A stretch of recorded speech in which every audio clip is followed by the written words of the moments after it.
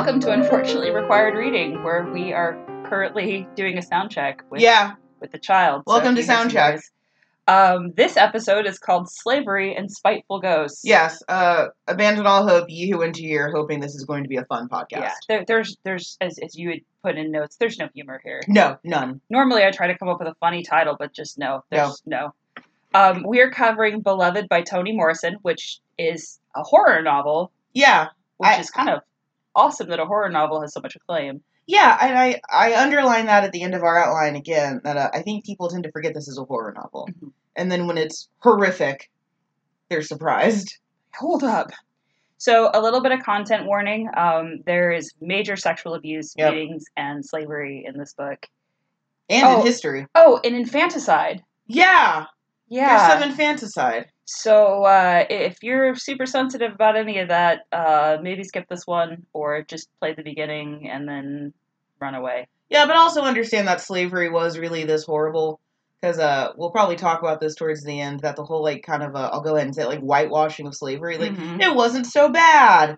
They were taken care of and stuff. I'm very tired of those narratives. Mm-hmm. So, I'm happy to give a content warning, but I'm also going to say that do not use this as an excuse to bury your head in the sand about how bad slavery was.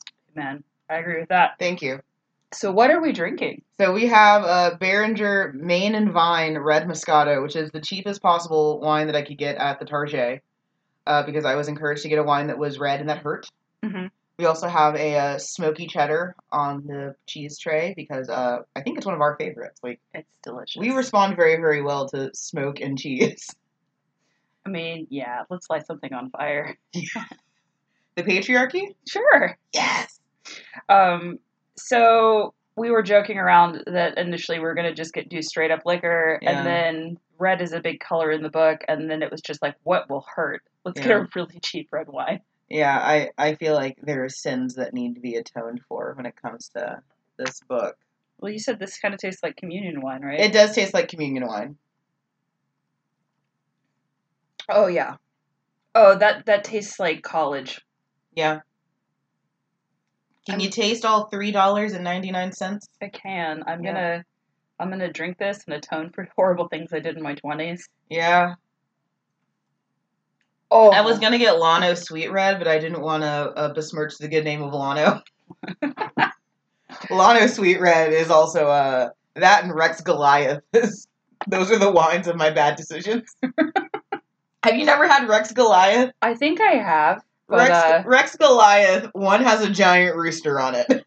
Yes, that's my favorite part of that bottle. And I'm walking by, I'm like, oh. That's Rex Goliath. It's also horrifyingly cheap. Almost like Yellowtail cheap. This legally can't be wine and be this cheap. That's my favorite part about my parents' town is there are 2 liquor stores. And then the grocery store sells just wine and beer. Yes. And the wine is just awful. But it's one of those things that's when you're living in the middle of nowhere, you're like, it's fine. This is fine. I'm good with this. Yeah. And then you move to a city like San Antonio and it's like, oh, let's go to the Central Market. And it's like, wait, I'm sorry. And there's hold up. Racks upon racks upon racks of wine. Wine rack. Have you seen that bra before? That it's a... Oh, that has the pockets? Yes, you can put the wine in it. Also, fun fact, if you get a Trenta cup from Starbucks, you can fit an entire bottle of wine in there. I have never been so excited in my life. It's just coffee. Ma'am, you seem to be slurring all of your words. Shut up! Fight me. You're just an agent of the system, ma'am. Is that how Ernest Hemingway would hide his wine? Is in a Trenta Starbucks cup? I think so, but I also think he kind of wouldn't give it. I was about to say, would Ernest Hemingway hide the fact that he's drunk? Would you have a straw inside of a bottle of something? I can just see that just a big old straw going down the bottom. It's fine. Yeah. You just hear him slurping at the bottom. Yeah, like a boba straw. Just I gotta get as much in my system as possible. You can tell that I don't want to talk about this because we're stalling. Oh yeah. Okay, so normally my short story long is a couple paragraphs. This is a whole page, so buckle up, kids. Yep. 124 was spiteful, full of a baby's venom. And that's just how the book starts. Yeah, that's line 1, homie. So, Seth, a former slave, and her daughter Denver live in Cincinnati in a house haunted by a baby ghost. Their grandmother, Baby Suggs, is dead. Denver's brothers have fled after seeing baby handprints in a cake and other really scary shit in the house. Nope. So Baby Suggs was exhausted and depressed after a whole life of slavery, which is why she died. And all she requested before she died was color. She didn't want to eat. She didn't want to do anything. She just wanted things that were colorful. Okay. Starting off our whole thing with reds and pinks and stuff like that. Yeah. So Setha, it's going to go back and forth a little bit, guys. So Setha killed her own baby trying to keep it from being sold back into slavery. Yep. Setha had to bang the engraver for the headstone for the child that she named Beloved. Yes. And that was from, like, the passage in the Bible they were reading. Mm-hmm. Paul D., a fellow slave Setha hasn't seen since they worked together on the Sweet Home plantation 20 years ago, meets up with Setha. Setha and Paul D. bang pretty quickly. I put she wants that Paul D., and now I feel really guilty. You should. I feel terrible. Yeah, you should. I appreciate trying to add levity to this, but yeah, you should feel hurts. Bad. Yeah. What is the whole thing? You're bad, and you should feel bad. That's what it was like. Yeah. Paul D. scares the ghost out of the house, and this is where the book starts splitting into weird, like, things. Part of the story is the present, Cincinnati. Mm-hmm. The rest is back and forth into the past of Setha, Baby Suggs, and Paul D. Yes. And these flashbacks often show the same event from different perspectives. Yes. We'll talk about that towards the end. Setha was born to a mother she never knew and sold to the Gardner family at 13. They're the ones who own Sweet Home. Though all the other slaves on the farm were men, no one touches her until she makes up her mind about who she wants to be with. The fellow slaves are Sixo, Paul D., Paul A., Paul F., and Hallie. So obviously they don't really care who they or what they name their slaves. They just kind of like give them a horrible name. Almost like they're not people. Almost like they're naming what they act like are animals. So Setha chooses to marry Hallie because of how hard he's worked to try and buy his mother's freedom, because his mom was basically getting ready to drop dead working at a kitchen stove. Oh. Setha and Hallie have 2 sons, a daughter who is not named, and she's pregnant with her 4th child when Mr. Garner dies. So then Mrs. Garner calls on her sadistic brother to help run the farm, or brother-in-law, sorry. Mm-hmm. And the slaves just refer to him as the school teacher. His horrible beatings turn them into this whole thing. They go, we gotta run. We gotta get out of here. Yeah. School teacher figures out that the slaves are going to escape, captures Paul D and Sixo, and he kills Sixo and brings Paul D back to Sweet Home and makes him wear an iron bit in his mouth. Setha is determined to run, as she has already sent her kids ahead to Baby Suggs in Cincinnati. Mm-hmm. School teachers' nephews violate Setha, which is the nicest way I can put that. They steal milk from her breast like she's a cow. And the whole time, Hallie is in the loft, and he's horrified, but he's frozen in terror, and he just can't do anything. He goes insane, and Paul D finds him sitting by a churn with butter all over his face. Setha tells Miss Gardner what has happened, and school teacher has Setha beaten, even though she's very pregnant. Even though she's beaten up, she gets herself together, runs into the forest, and collapses. And that's where a white girl named Amy Denver evidently helps her get into a boat and helps get across the river with someone named Stampade. Baby Suggs cleans up Setha before she lets the kids see her, because Setha's in rough shape. Mm-hmm. She spends about a month in Ohio until the school teacher comes back to take them back to slavery. And keep in mind, she's now had baby Denver, like, on the way out of here, like, yes, on her way across the river. Yes. So rather than give her children up to slavery, Setha decides she's going to kill them in the woodshed so they don't have to deal with everything she's had to deal with. Yeah. Setha's unnamed daughter dies after she stuck her throat with a handsaw, and that's the child who ends up being Beloved. Yeah, I think the line is, she would have died if I hadn't killed her. Yes. Yeah. That's the tone. That's the tone, yeah. So the sheriff ends up taking Setha and baby Denver to jail, but all these white abolitionists fight for her to be freed. Setha goes into hiding and totally depressed at 124, and the community as a whole shuns the family because they're like, well, she killed the baby. That's it. Infanticide is pretty bad. And it doesn't get better. No. During all of this, Paul D is on a chain gang in Georgia after trying to kill the master that school teacher sold him to. Mm-hmm. And during a really bad rainstorm, the chain gang members escape rather than drown. And he decides he's going to go north by following spring flowers. Oh, that's nice. We're suddenly back to present time. Paul D has chased the ghost away and moved in. Denver is lonely because the ghost was her only companion, so she resents Paul D. Now I'm sad. They all go to a carnival and find a strange woman sleeping on the steps of 124 when they get home. Mm-hmm. This woman calls herself Beloved. And this is where it gets even more horror story, guys. Yep. Denver develops an obsessive attachment. Beloved is crazy obsessed with Setha. Paul D and Beloved hate each other. Mm-hmm. But she begins to control him by throwing him around the house and seducing him against his will. It becomes pretty clear that Beloved is the embodiment of the daughter Setha had to murder. Mm-hmm. Paul D finds out about Setha's murder of her daughter as the rough choice and decides to bail out and sleep in the basement of a local church. The church, it'll keep you safe. Evidently. Beloved gets more abusive, manipulative, and parasitic. Mm-hmm. Setha becomes obsessed with trying to make sure her demands are met, Beloved's demands are met, and trying to make her understand why she had to kill her in the first place, and tries to keep up with all the demands at the risk of her health. Yes. Setha begins to waste away. Denver leaves to try and find a former teacher she had named Lady Jones to get help. This leads to a community organizer named Ella, who's previously worked on the Underground Railroad, trying to help people escape.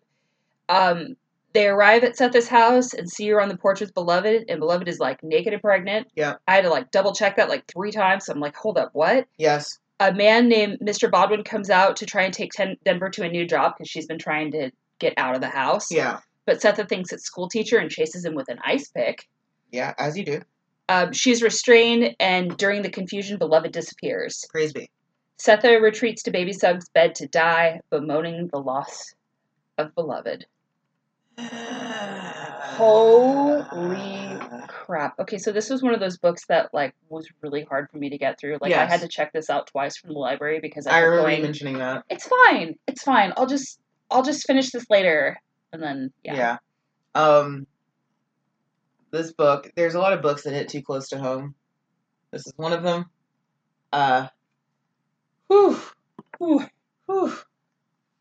This is not a light read, guys. No. This is not a beach read. No, if you're reading this on the beach, there's probably a problem with you. On the beach, I read the Illustrated History of the Marquis de Sade. Okay, I think what was the hardest thing I read was The Scarlet Letter. On the beach? Yeah, I was in high school. Oh, okay. That makes sense. Yeah. And it was horrible.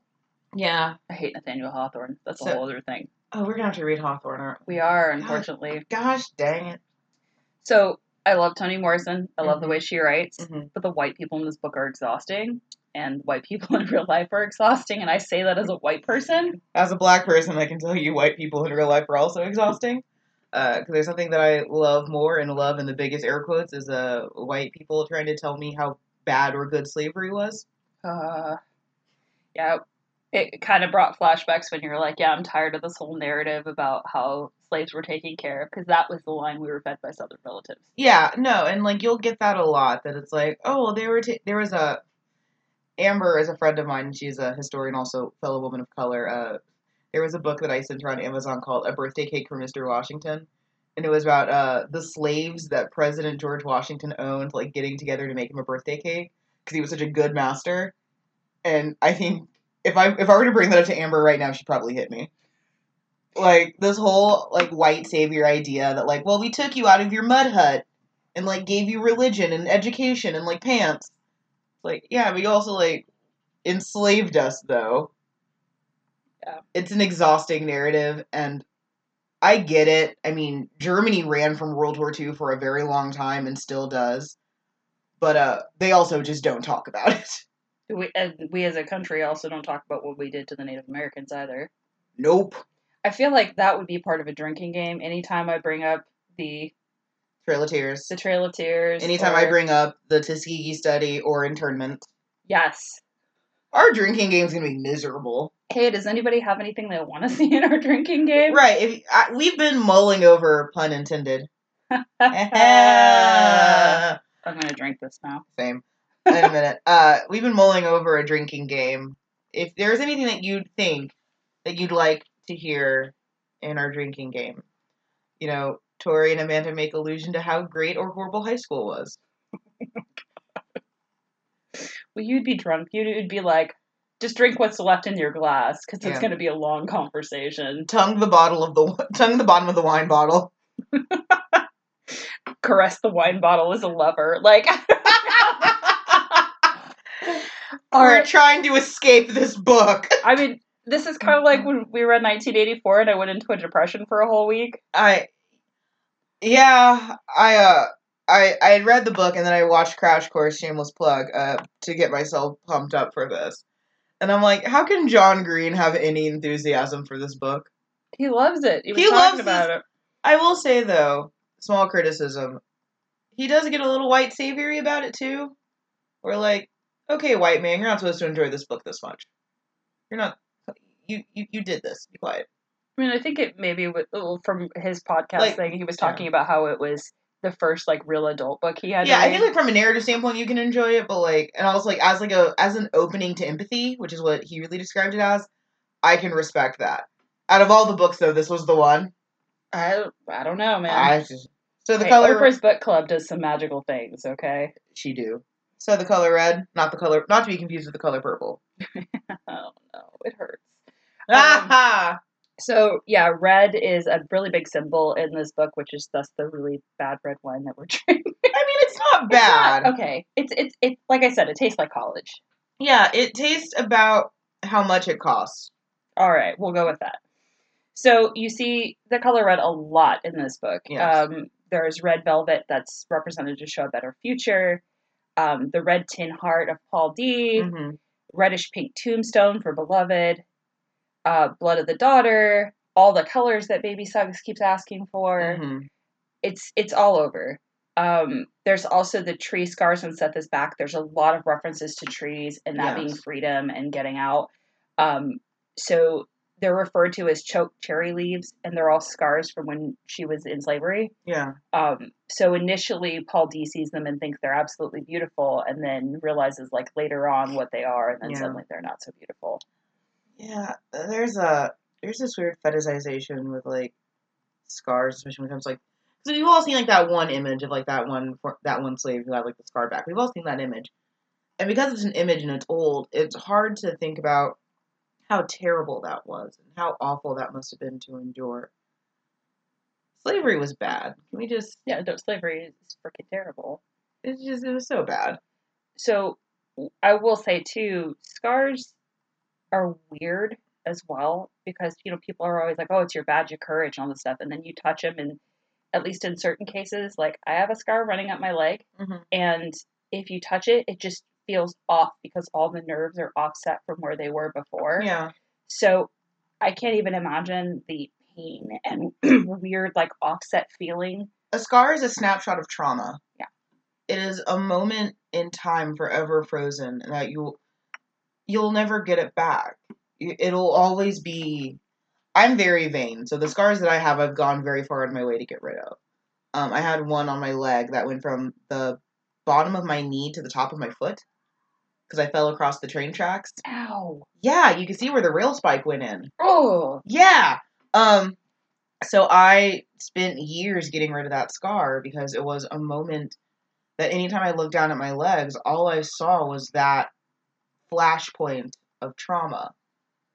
So I can't imagine having physical scarring from such trauma. I'm very, very fortunate that the trauma that I have has been mostly emotional. Thanks, it's the trauma. Thanks, it's the trauma. I have no physical scars from trauma in that way. Except for apparently one of my uncles who almost broke his finger carrying my mom. Ow. She was a heavy lady. I was like, ow. Yeah. Ugh. Fought even going into the ground. So there's also the tobacco box heart that Paul D is referring to, about how he's had so much pain and so much suffering that his heart has just rusted over. Mm-hmm. Can't be opened. You can't access it. Don't touch it. Mm-hmm. And then, you know, slowly the rust starts flaking off. Yeah. The earrings that Setha gets. Yeah. Those are hard, because it's, first of all, she doesn't have pierced ears, so it's like you're getting ready to endure something. They're given to her by Mrs. Garner, the slave owner, as a wedding present. Yes. But it's almost like and I'm going to just put this out there, she's forcing upon a traditional norm to somebody else who isn't ready for that. I mean, she doesn't have pierced ears. She doesn't have anything like that, but she's so obsessed with those earrings and she ends up like holding on to them. Yeah. And it's also kind of a symbol of like what she wanted. She wanted the marriage with Holly to be a big deal. She wanted it there to be a wedding and things like that. It's like, no, we just can basically consider you to be a cow. Yeah, it's a bit of a mess. And you see that a lot with, especially when you talk about like religion and slavery, these little places where you can re-solidify your culture and your decency. A lot of that, at that point, it's not even like white hegemony. It's being forced upon by white normative traditions. It runs deep. So there's a reason why my name isn't ethnic. Because there's not a collective memory to go back to what a more ethnic name would be. That just doesn't exist for my family. Because I love that question. Why is your name so white? I don't know, almost like white hegemony is a thing. Okay. That's the noise I have for this book. Also, something that gets brought up a lot is the mother's milk. Yes. Oh, thank you. You're welcome. And the fact that milk was forcibly taken from Setha. Yeah, it was. And she's wanting to raise her own children and take care of them and be their mother like she should be allowed to be. Mm-hmm. And instead, there's a line later on about, here it is, motherhood, when your children can't be yours. It's one of the big themes going through. Mm-hmm. Nobody stops playing checkers just because it's with your children. Yes. And it's horrifying. I mean, I have a stepdaughter and I would do anything for her, but it's one of those things where it's like, I can't imagine her mom not being allowed to be around her or hold her or see her. And it's just mind-boggling. And it's something that we still deal with when it comes to, the way that Black mothers are especially seen as incompetent and then forced into the welfare state and things like that. Like, it's a continued thing that the U.S. has had a not-so-great history of taking away ethnic children from their parents. Mm-hmm. We're not going to talk about Hawaii. Oh. Because I ain't got time for that. It's a mess. Like, I don't know how we look at American history during this period and have so much pride. I just don't. Like, I look back at it and my favorite thing, people like, yeah, the glory days of the South. Glorious for whom, may I ask? Rich white dudes? Yeah, pretty much. Yeah. All right. Take a drink. Take a drink. It got too heavy. Take a drink. Woo! Eat some cheese. Enjoy your life. The mother's milk thing also ties back into another theme where they show how slavery really just equates other human beings to animals. Yep. There's a whole part about, obviously, Setha being milked. There's a line, you have 2 feet, not 4. Mm-hmm. Slaves having sex with cows because they have no other way to have sex. Mm-hmm. Or then having the analogy being, if you sleep with a slave, it's like sleeping with a calf. Yeah. Yeah. It's freaking horrifying. Yeah, it's all a hot mess.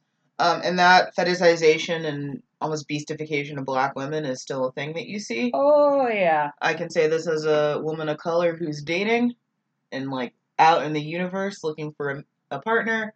Nothing quite like getting, like, jungle lingo lobbed at you. Holy crap. Why? Why do you think in 2019 that still does it for me? Yeah, my whole thing is just like, do you really think equating somebody with an animal is going to make them be like, oh my god, let me take my pants off? Yeah, like, I'm not a furry. I don't want that.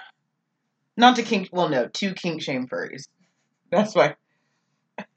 I don't get to kink shame many people. I'll kink shame furries. I'm trying to run away from this book. It hurts too much. We're sorry, man. We're sorry. You as white people are sorry? I would like to represent the white people in saying I'm sorry, but unfortunately I know that a lot of people where we live probably won't go with me on it, but I would like to say we're sorry. And as a Black person, there's a lot of Black people who would not accept your apology. And that is okay. I wouldn't accept my apology. Yeah. We have conversations all the time where I go, You've got to be exhausted and then go, I am. I'm not gonna tell you one more thing that you should be feeling. It's like, and then just me quietly saying, yes, I am. Do we want to talk about that horrible promposal sign that I sent you? Oh, Jesus. So some dipshit thought in Ohio. In Ohio, of all places. You guys, you're far enough north, you should know better. Cincinnati. Hey, it all ties back into the book. He made a sign that said, if I was black, I would be picking cotton, but as I am white, I'm picking you for prom. Who let him out of the house? Yeah, who saw this happening and was like, this checks out? Because I'm sorry, I don't see any teenage boy buying his own poster board. Mm-mm. And those letters had to have been done by a Cricut cutter. Yeah. So that means that either your mom let you, or your mom helped you, or your dad helped you, or your friends helped you. And what is wrong with you? What is wrong with you? No, I don't. And that he was shocked when someone said it was racist. Like, how? How do you not know that that's racist? Well, we've had that conversation too about how so many places are like, oh, we like to decorate with little buds of cotton, and we're like, why? No, there was an event at like a college where like the president of the university had like, I think it was like black scholars over, and he served them like an authentic meal, and it was like fried chicken and like mac and cheese, and he had like little cotton stalks like in vases on the table, and they were like, this is Get Out. Like this is like this isn't good for us. We need to leave. This is full Django Unchained. We need to get out of here. Okay, I mean, everybody loves fried chicken, and if you don't, get out of my house. But, unless you don't love fried chicken, in which case I will make an exception. Oh, no, I do. But it's just like, know better. Know better. And if not, learn from your mistake. Don't keep making it. Fun fact, I don't eat fried chicken in public lest I become a stereotype. I take that home. I don't want to be that black. Is that why I don't drink pumpkin spice lattes in public? That might be. You're ashamed. I am ashamed. You're ashamed. I get the little powder mix and stir it up from Starbucks, and then I'm like, I'm just drinking coffee. You can't judge. No, like, I ate chicken wings in front of my coworker. It's like, this is the most black we've ever seen you. It's like, this is it? They seriously said that? Yeah. Oh my god. Don't point out black people eating chicken. Don't touch people's hair. Don't touch people's tattoos, and don't touch a pregnant woman's stomach. Thank you. Also, don't go to a black person, run your finger across their arm, and say, well, this didn't come off. Holy shit. And that didn't happen to me. I'm fine. Oh, okay. I read about it on the internet. Man, if that had happened to me, I would be in jail. Yeah, I was sitting there going, I don't see you taking that lightly. I'd be in prison. Because like an eagle, I would have yanked somebody's hand off. You're coming for our wigs. Yes. So we saw this cartoon. Hi, we're deflecting from the book again. It hurts too much. Let us have this. Sarah Scribbles is like one of the best things I see on the internet. I love her. And she has this one thing about when you have a super hyper-fixated interest in something. Then you find another person. And my husband decided to put that on Amanda and my profiles, and then we felt like someone was coming for our wigs. Yeah. For those of you who don't know, that's like gay lingo for someone really like gunning for you. Because when you have your wig snatched off your head, like you're like the most vulnerable and exposed you could ever be. Like if you're like in mid-performance and someone comes up behind you and just snatches your wig, like that's about as vulnerable as you can get. Okay, so here's the thing. Unless you are a hairdresser and you have been advised to do someone's hair, don't touch someone's hair. Yeah, please don't. It was especially like in the ballroom scene in New York, like that was a way to like show that your displeasure for someone. Wow, I didn't know that. Oh yeah, ballroom gay culture is a trip. I want to know more. Next podcast. Next podcast. So do you have to keep talking about how bad slavery was? We can. I mean, I think they get the gist of it. If you don't by now, report to my office immediately. Yeah, email is unfortunately required reading and we'll help you. Please tell me how you think that the Civil War was caused over states' rights. So I'll respond personally. There are a lot of things about disremembering of U.S. history as themes. Yeah. Love being different to everyone. Can we talk about that? Yeah. So this is where I had a hard time with the book because I am Southern and I've gotten to experience the thickness of Southern Black love. My family is that of a Tyler Perry family. It's why I don't like Tyler Perry movies. It all reads too close to home. And if you listen to a lot of Southern Black people talk, it is this weird dual consciousness of wanting you to succeed, but also not wanting you to go too far. I dealt with that with my mom. I dealt with that with my aunts. I dealt with that with a lot of people in my life. So the idea of love being too thick and love being a killer, that all rang too close to home for me. Like, the things that I take away from this book are, that is true. And that is a shared memory that when you think about the collective trauma of what it meant to be Black for a very long time, it makes sense that our love is so thick. But it is also suffocating. It is like molasses, and it is here to drown you if you do not find a way to escape. I'm like, love is different to everyone. And then I'm here with my dirge about how painful it is to be Black sometimes. I mean, that's kind of the whole point of us doing Toni Morrison Month, though. Welcome to Toni Morrison Month. Everything is pain. Next time we're doing Sula. Sula! Which I asked if it was slightly less painful. Yes. It's more painful for me on a personal level, because I feel that one a lot more in my bones. But, like, as, like, a book, it's a whole... It's great. And for June, we're planning Gay Month. I'm so excited for Pride Month. Yeah, that's like LGBT... QIA.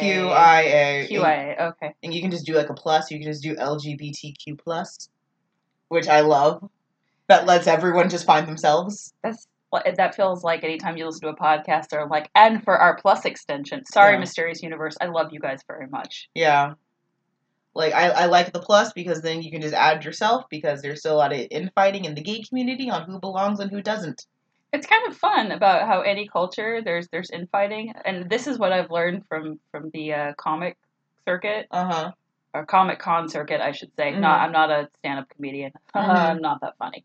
But like every little nerd group that I've been part of, it's like, whoa! Don't go after the kid for calling him Doctor Who. Okay, that was a thing that they did a long time ago. He's technically right. So I definitely won't call it fun. Just because the tribalism in the LGBT community exists for a reason. Like, a lot of the slurs that I've heard in my life as being a bi person have been like from gay men and from les women. It hasn't been from straight people. It's been from people within my own community.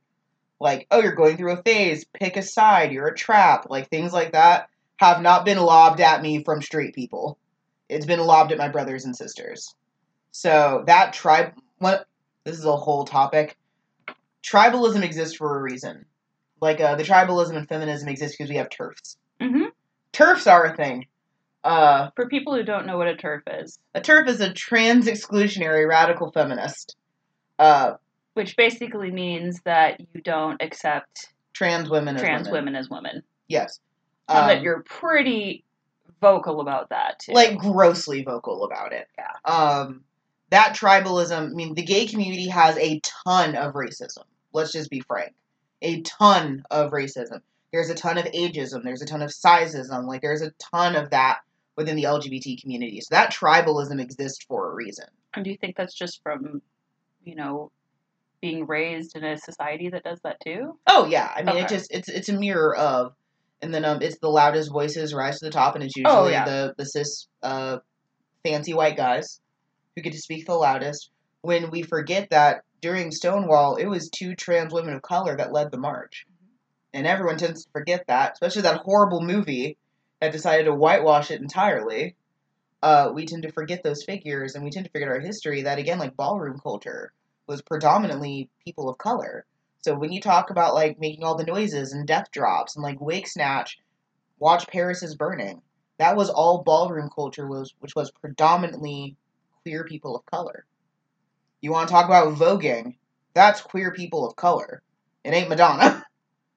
So that tribalism exists for a reason. So, like, when black gays get together and we don't like talking to white gays, there's a reason for that. It's not just because one group wants to be stuck up.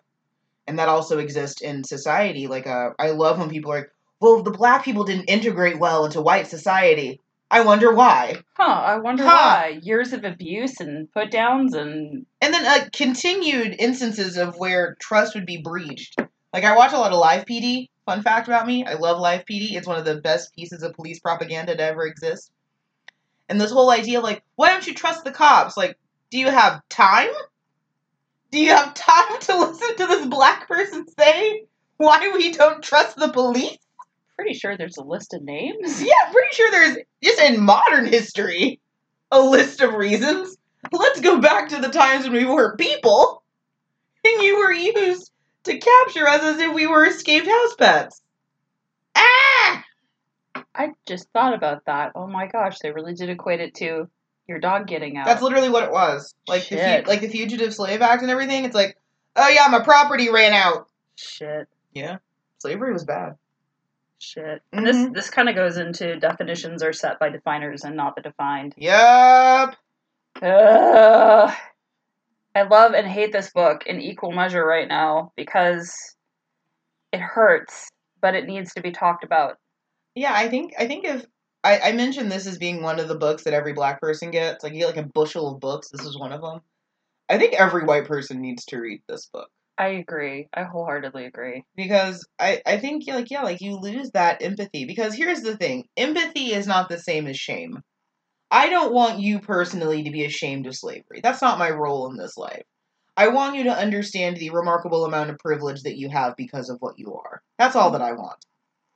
I feel like we should put together a list of like recommended reading. Recommended empathy basket. Oh yeah. You know what? We should actually, if we reach a certain milestone, we should actually like make one and give it away. Ooh, I like that. Yeah, like give it to like a school or something. Aww. Here's your empathy basket. Here's your empathy Don't basket. Don't be shitty. Can we send it to Newport Harbor High School? Is that your school? No, but unfortunately students from mine were involved. So a few months back... Oh no. Dipshit is my favorite word for this podcast, by the way. Okay.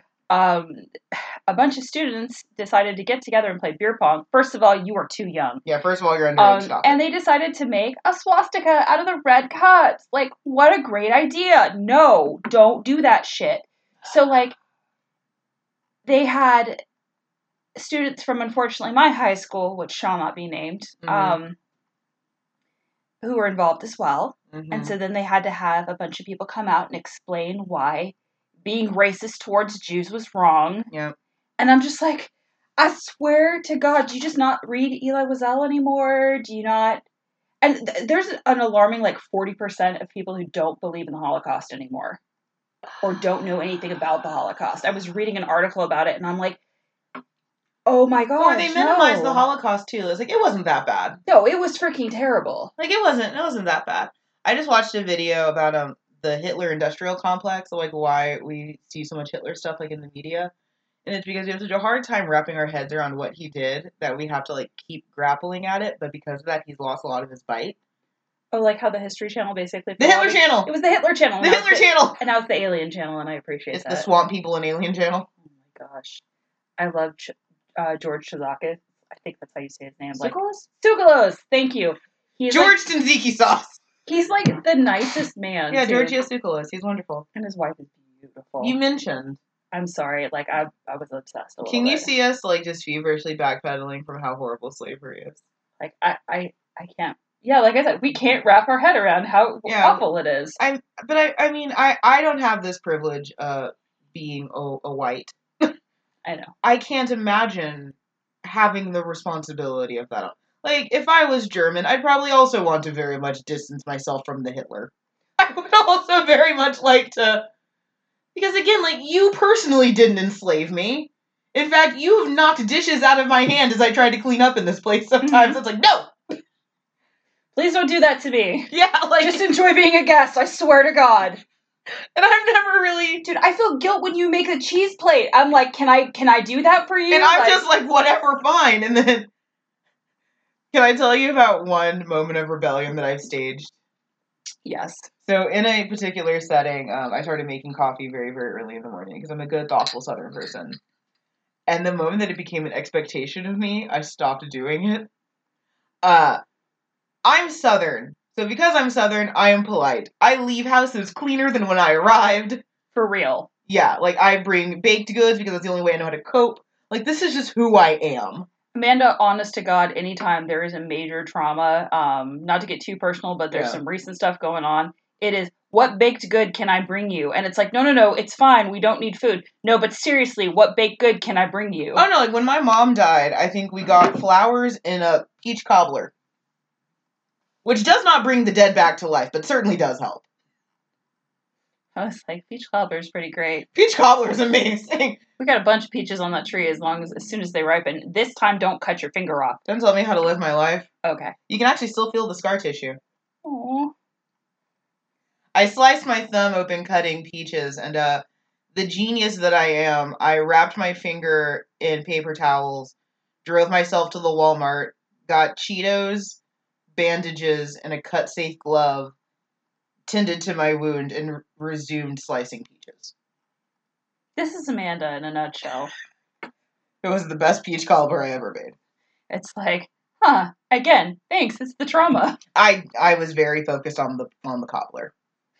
Oh my god. I bled for 30 minutes and didn't think that was a bad thing. I just sat there and dealt with it. Like, cool, this is my life now. I kind of feel like if any psychologists or psychiatrists are listening to this podcast right now, I'm a nightmare. They're like, look at all this deflection. Look at this. You're like trying. All right, let's finish this up. Do we have to? I was having such a good time. Let's talk a little bit about literary style. Yeah, let's talk about literary style. So this novel bounces back and forth between first person and third person, and then past and present a couple times. Mm-hmm. As if the past is really the past, which is what is said in the book. Thank you, Toni Morrison, for being a better writer than I ever will be. I will never be this good in my life. I've just embraced it. I mean, you could be this good in the smut world. You are this good in the smut world. I think so, yes. Oh, I have to read Grey. I mean, I'm not going to force you to. Thank you. Okay. Black privilege! I'll let you have that. You don't have to read about a rich white man getting off horribly. Praise be, especially after Beloved just feels inappropriate.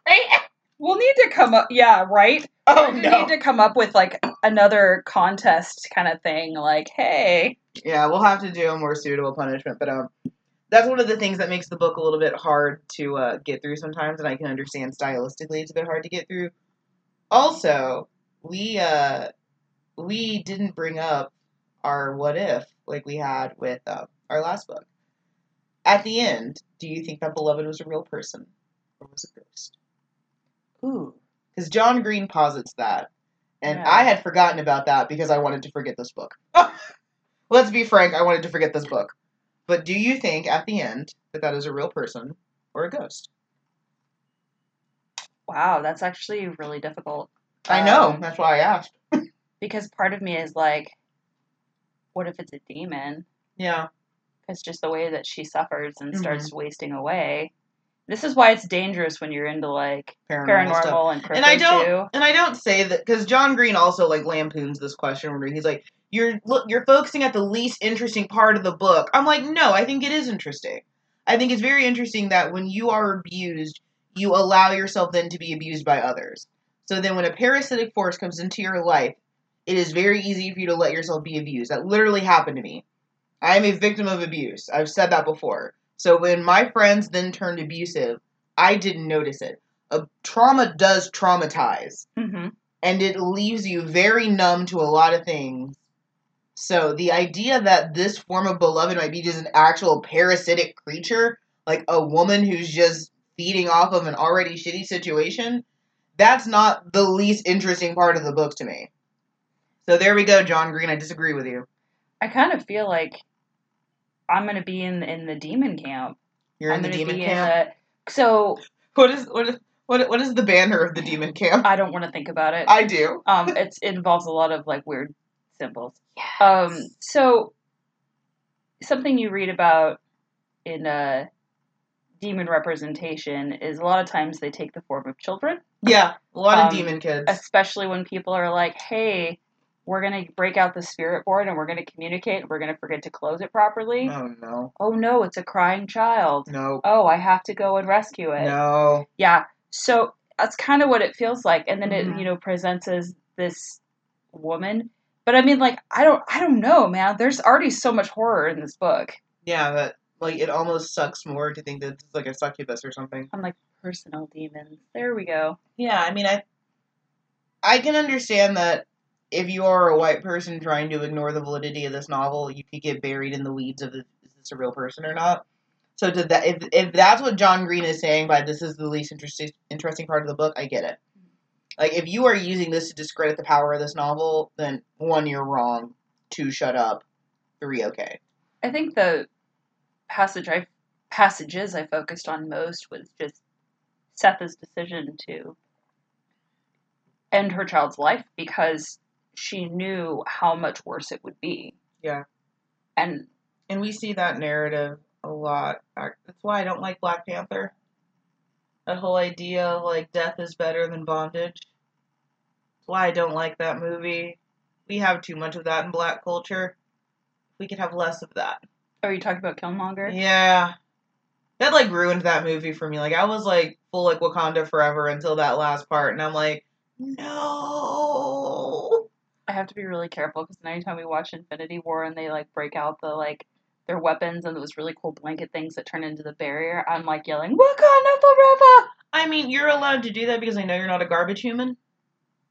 I try not to be a garbage human. No, you're not. You're not a garbage human. I like garbage animals. I also love garbage animals. Every time I see a raccoon or a possum, I have to send it to you. Yes. But, like, that narrative hurts me so much. Because, again, I've been on the receiving end of that very, very thick version of Southern love. So even though I never had to worry about my arm getting cut off or anything as a kid, sometimes it definitely felt that way, emotionally. Yeah. Can we talk about the carnival? Let's talk about the carnival. Wasn't that nice? I, like, want to give you a hug. I'm okay. Okay. Just drink more wine. Let's drink more wine. Just drink more wine. I feel like we should put a disclaimer. If this was a TV show, there would just be a banner running around the bottom that says, "We do not promote alcoholism. Please seek help." Like, I mean, I feel like we're the truest, and this is why we drink. And we pronounce names correctly.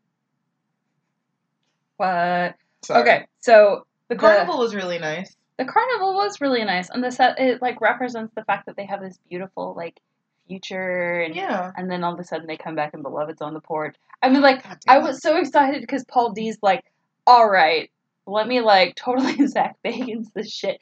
Come out here, I will fight you. I also love that he uses like a combination of like African magic and like Christianity to get rid of the ghost. Like that made me so happy because we just read that horrible book about appropriating voodoo. So there is a comic book out there called Punk Mambo, and how, having read Zora Neale Hurston's Tell My Horse, I was a bit horrified and sent it over to Amanda and went, why is the main character in this voodoo book white? Gotta love a manic pixie dream girl. All right, we gotta keep going. I know we want to stop. No, we can keep going. So back to literary style. So you had put this note in that they move from first to third, from past to present. Yeah. And the note as if the past isn't really the past. Yes. And that's very familiar, and you'll see this too when you're talking about a family member who has passed on. Mm-hmm. It's very normal to slip into, oh, they're this, they are, versus they were. Yeah. I still do this with my dad all the time. Yeah. My dad does. Oh, okay. Because their existence is still very real to you. Yeah, even if they're not physically here. They're still there in your emotions, in your thought patterns, in your life. And so with this book going back and forth, there's a lot of ambiguity. 6-0 may be dead, but he's still very much alive in memory. To loosely quote Welcome to Night Vale, the power of ghost stories is the fact that every person that you lose leaves you haunted and hollow. That the real ghost is the fact that you will never be able to be rid of them. Which was not a dead parent approved episode of Welcome to Night Vale. Yeah. Where I sat in the Aztec Theater, very sad for a little while. That's the power of ghost stories, is knowing that those people don't leave you. Like the house that my grandfather built, he haunted that house. We knew he haunted that house, and there was a strange comfort to knowing that he haunted that house, because we had one of those plastic don't fall mats, and we could always hear his little steps just shuffling along. I'm sorry, I'm panicked making sure that we're still recording. I wanted to do that as well, but there was no way for me to casually do so. Okay, I'm sorry. No, you're great. You made a really good point, and then I'm like, ah! I have trauma now over losing an episode. The whole thing, too, about you and me have more yesterday than anybody. Oh, that line. Oh, it's Paul D to Setha. Yeah, I would love for someone to say that to me in a positive way. Like, I don't want someone necessarily as traumatized as me, but like, that just gave me so much hope. You gotta start looking forward to tomorrow. It's like, oh. Yeah, and I was really pulling for Setha. I think we all were. And I was like, Denver, you go, because you're trying to find a job and trying to get out, and just Denver's just doing her best. Denver was she's definitely doing her best. Yeah. I don't know. I'm like, I don't even know. And nobody really got hit with the ice pick, so nobody got Trotsky'd. We're okay. Man. Let's go into more about Toni Morrison. Because she's amazing. Toni Morrison is a badass. Is she still with us? She is very much. Praise be! I wonder how she feels about this current state and times. There's actually a movie coming out about her. Oh, good. I wonder really if she has a Twitter. I don't know. Look it up. I am. So she was born Chloe Ardelia Wolford, February 18th, 1931. Mm-hmm. She has won so many awards. I do have to tell you, on Wikipedia, there's just a list, and it's long. But the big ones I want to talk about are the Pulitzer Prize, the American Book Award for Beloved. She won the Nobel Prize for Literature in 1993. Badass achievement. The National Endowment for the Humanities selected her for the Jefferson Lecture, which is the highest honor for achievements in humanities for the U.S. government. Yes. She got the National Book Foundation Medal of Distinguished Contribution to American Letters. Barack Obama presented her with the Presidential Medal of Freedom in 2012. And in 2016, the Penn Saul-Bellow Award for Achievement in American Fiction was what she won. Her power is over 9,000. She does not have a Twitter because she has better things to do with her life. Yes. She is the most awarded author we've ever covered on this podcast. Yes, she is. All hail Toni Morrison. All hail Toni Morrison. She was born in Lorain, Ohio, so when she talks about Ohio, she knows what she's talking about. She sure do. She is the second of 4 children. Her mother was from Alabama, her father from Georgia. When her father, George, was 15, he saw 2 black businessmen on the street get lynched by white people. He left Georgia for Ohio and claimed he never saw the bodies, but everybody in the family knew better. Yeah.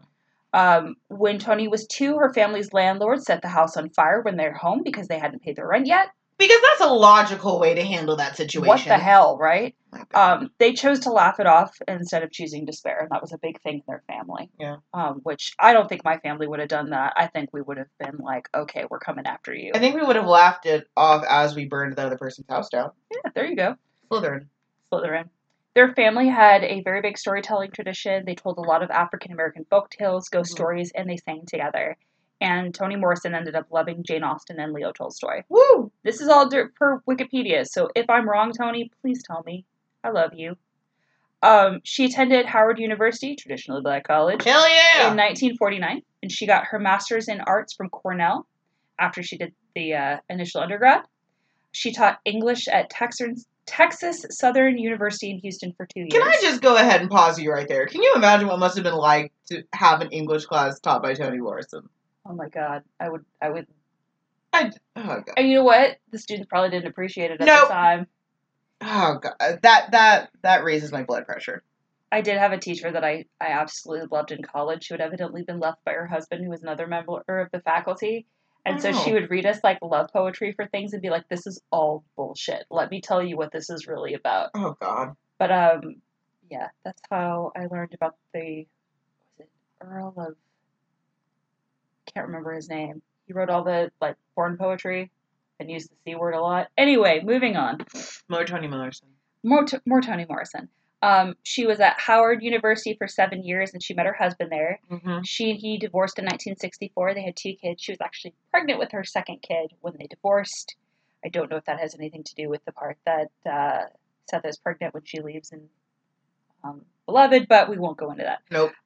Toni Morrison became an editor for the textbook division at Random House, and 2 years later became the first Black woman as a senior editor in the fiction department because she is a fucking boss. Yes, she is. She ended up helping promote African American writers, which is why we have so many more African American writers now. Praise be. In print, which is great. I'm going to try and narrow down her writing career in a few sentences, but it's not going to do any justice. The Bluest Eye is her first book. It was published when she was 39, and it became college reading, and it super boosted her sales. Mm-hmm. She became a major powerhouse in African American literature, and then Oprah covered her and made the movie of Beloved. So the Oprah effect is a real thing. Yeah.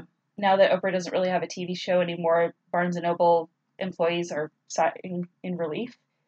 Just because anytime she would announce a book on her show, there would be a huge run at the store, and we would freak out. Even the books that are done by liars. Yes. I read that book. No, I'm thinking different book. A Million Little Pieces? A Million Little Pieces, I read that book when I was too young to appreciate that book, but I related to too much of it. So I remember reading the passage in there where he's talking about having dental surgery with no medication. I'm like, bullshit. Shenanigans. But that's the only part that I was like, oh, really? Anyway, back to this. Toni Morrison obviously has won countless awards. She's produced a ton of work. She is a solid writer. And if I could get you just to read anything, just read a Toni Morrison book. Yeah, just read just one. Just one. She is very outspoken, which I appreciate. Mm-hmm. In 2015, she was talking about the deaths of Michael Brown, Eric Gardner, Walter Scott, 3 unarmed Black men killed by white police officers. And she said, quote, "People keep saying we need to have a conversation about race. This is the conversation. I want to see a cop shoot a white unarmed teenager in the back, and I want to see a white man convicted for raping a Black woman.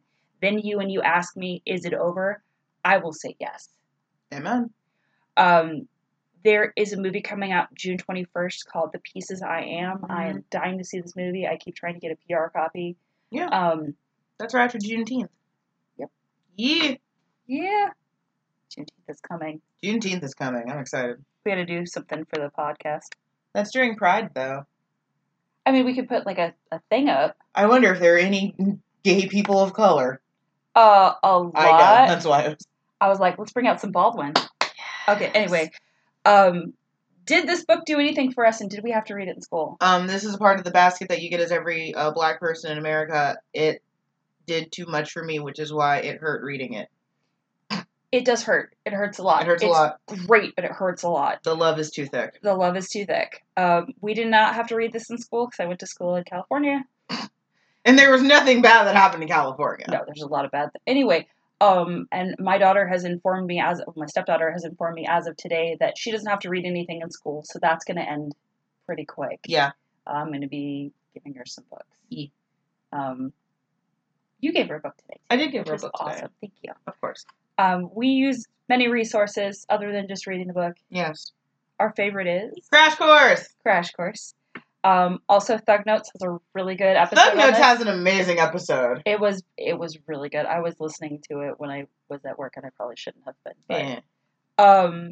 Spark Notes always kind of helps me. A tried and true favorite. Yeah, I go through and help make sure that I haven't forgotten anything when I'm doing the short story long. Yep. And then always Wikipedia a little bit. So far hasn't failed us. But just remember, Wikipedia, you can kind of go in and edit. So I'll be trying to make sure that I fact check stuff. Yep. So as mentioned, we're reading Sula. Woo! That's going to be our next book to close out Toni Morrison May. I'm excited. I'm excited too. And then we'll give you a heads up next podcast about what our book selections are going to be for LGBT plus June. Again, if you think of anything that we say a lot or which you would like to see as part of a drinking game, let us know. Yeah, let us know. I don't know why. That just seems like fun when you have to read things like 1984. So, we are all over social media. We are. We're really bad about updating. I'm really bad about updating. Amanda is a queen of social media. I just need to give her passwords. I wish you would. I'm just going to give you passwords and be like, do what you want. Woo! Unfortunately required reading on Facebook. Yep. Unfortunately RR on Twitter. Unfortunately required on Instagram if you want to see what our alcohol and cheese plates look like. Yep. Unfortunately requiredreading.com. And if you'd like to suggest a book for the podcast, have a funny story about an English class or literature, or just want to say hi, we're at unfortunatelyrequiredreading@gmail.com. Now, please go read a book.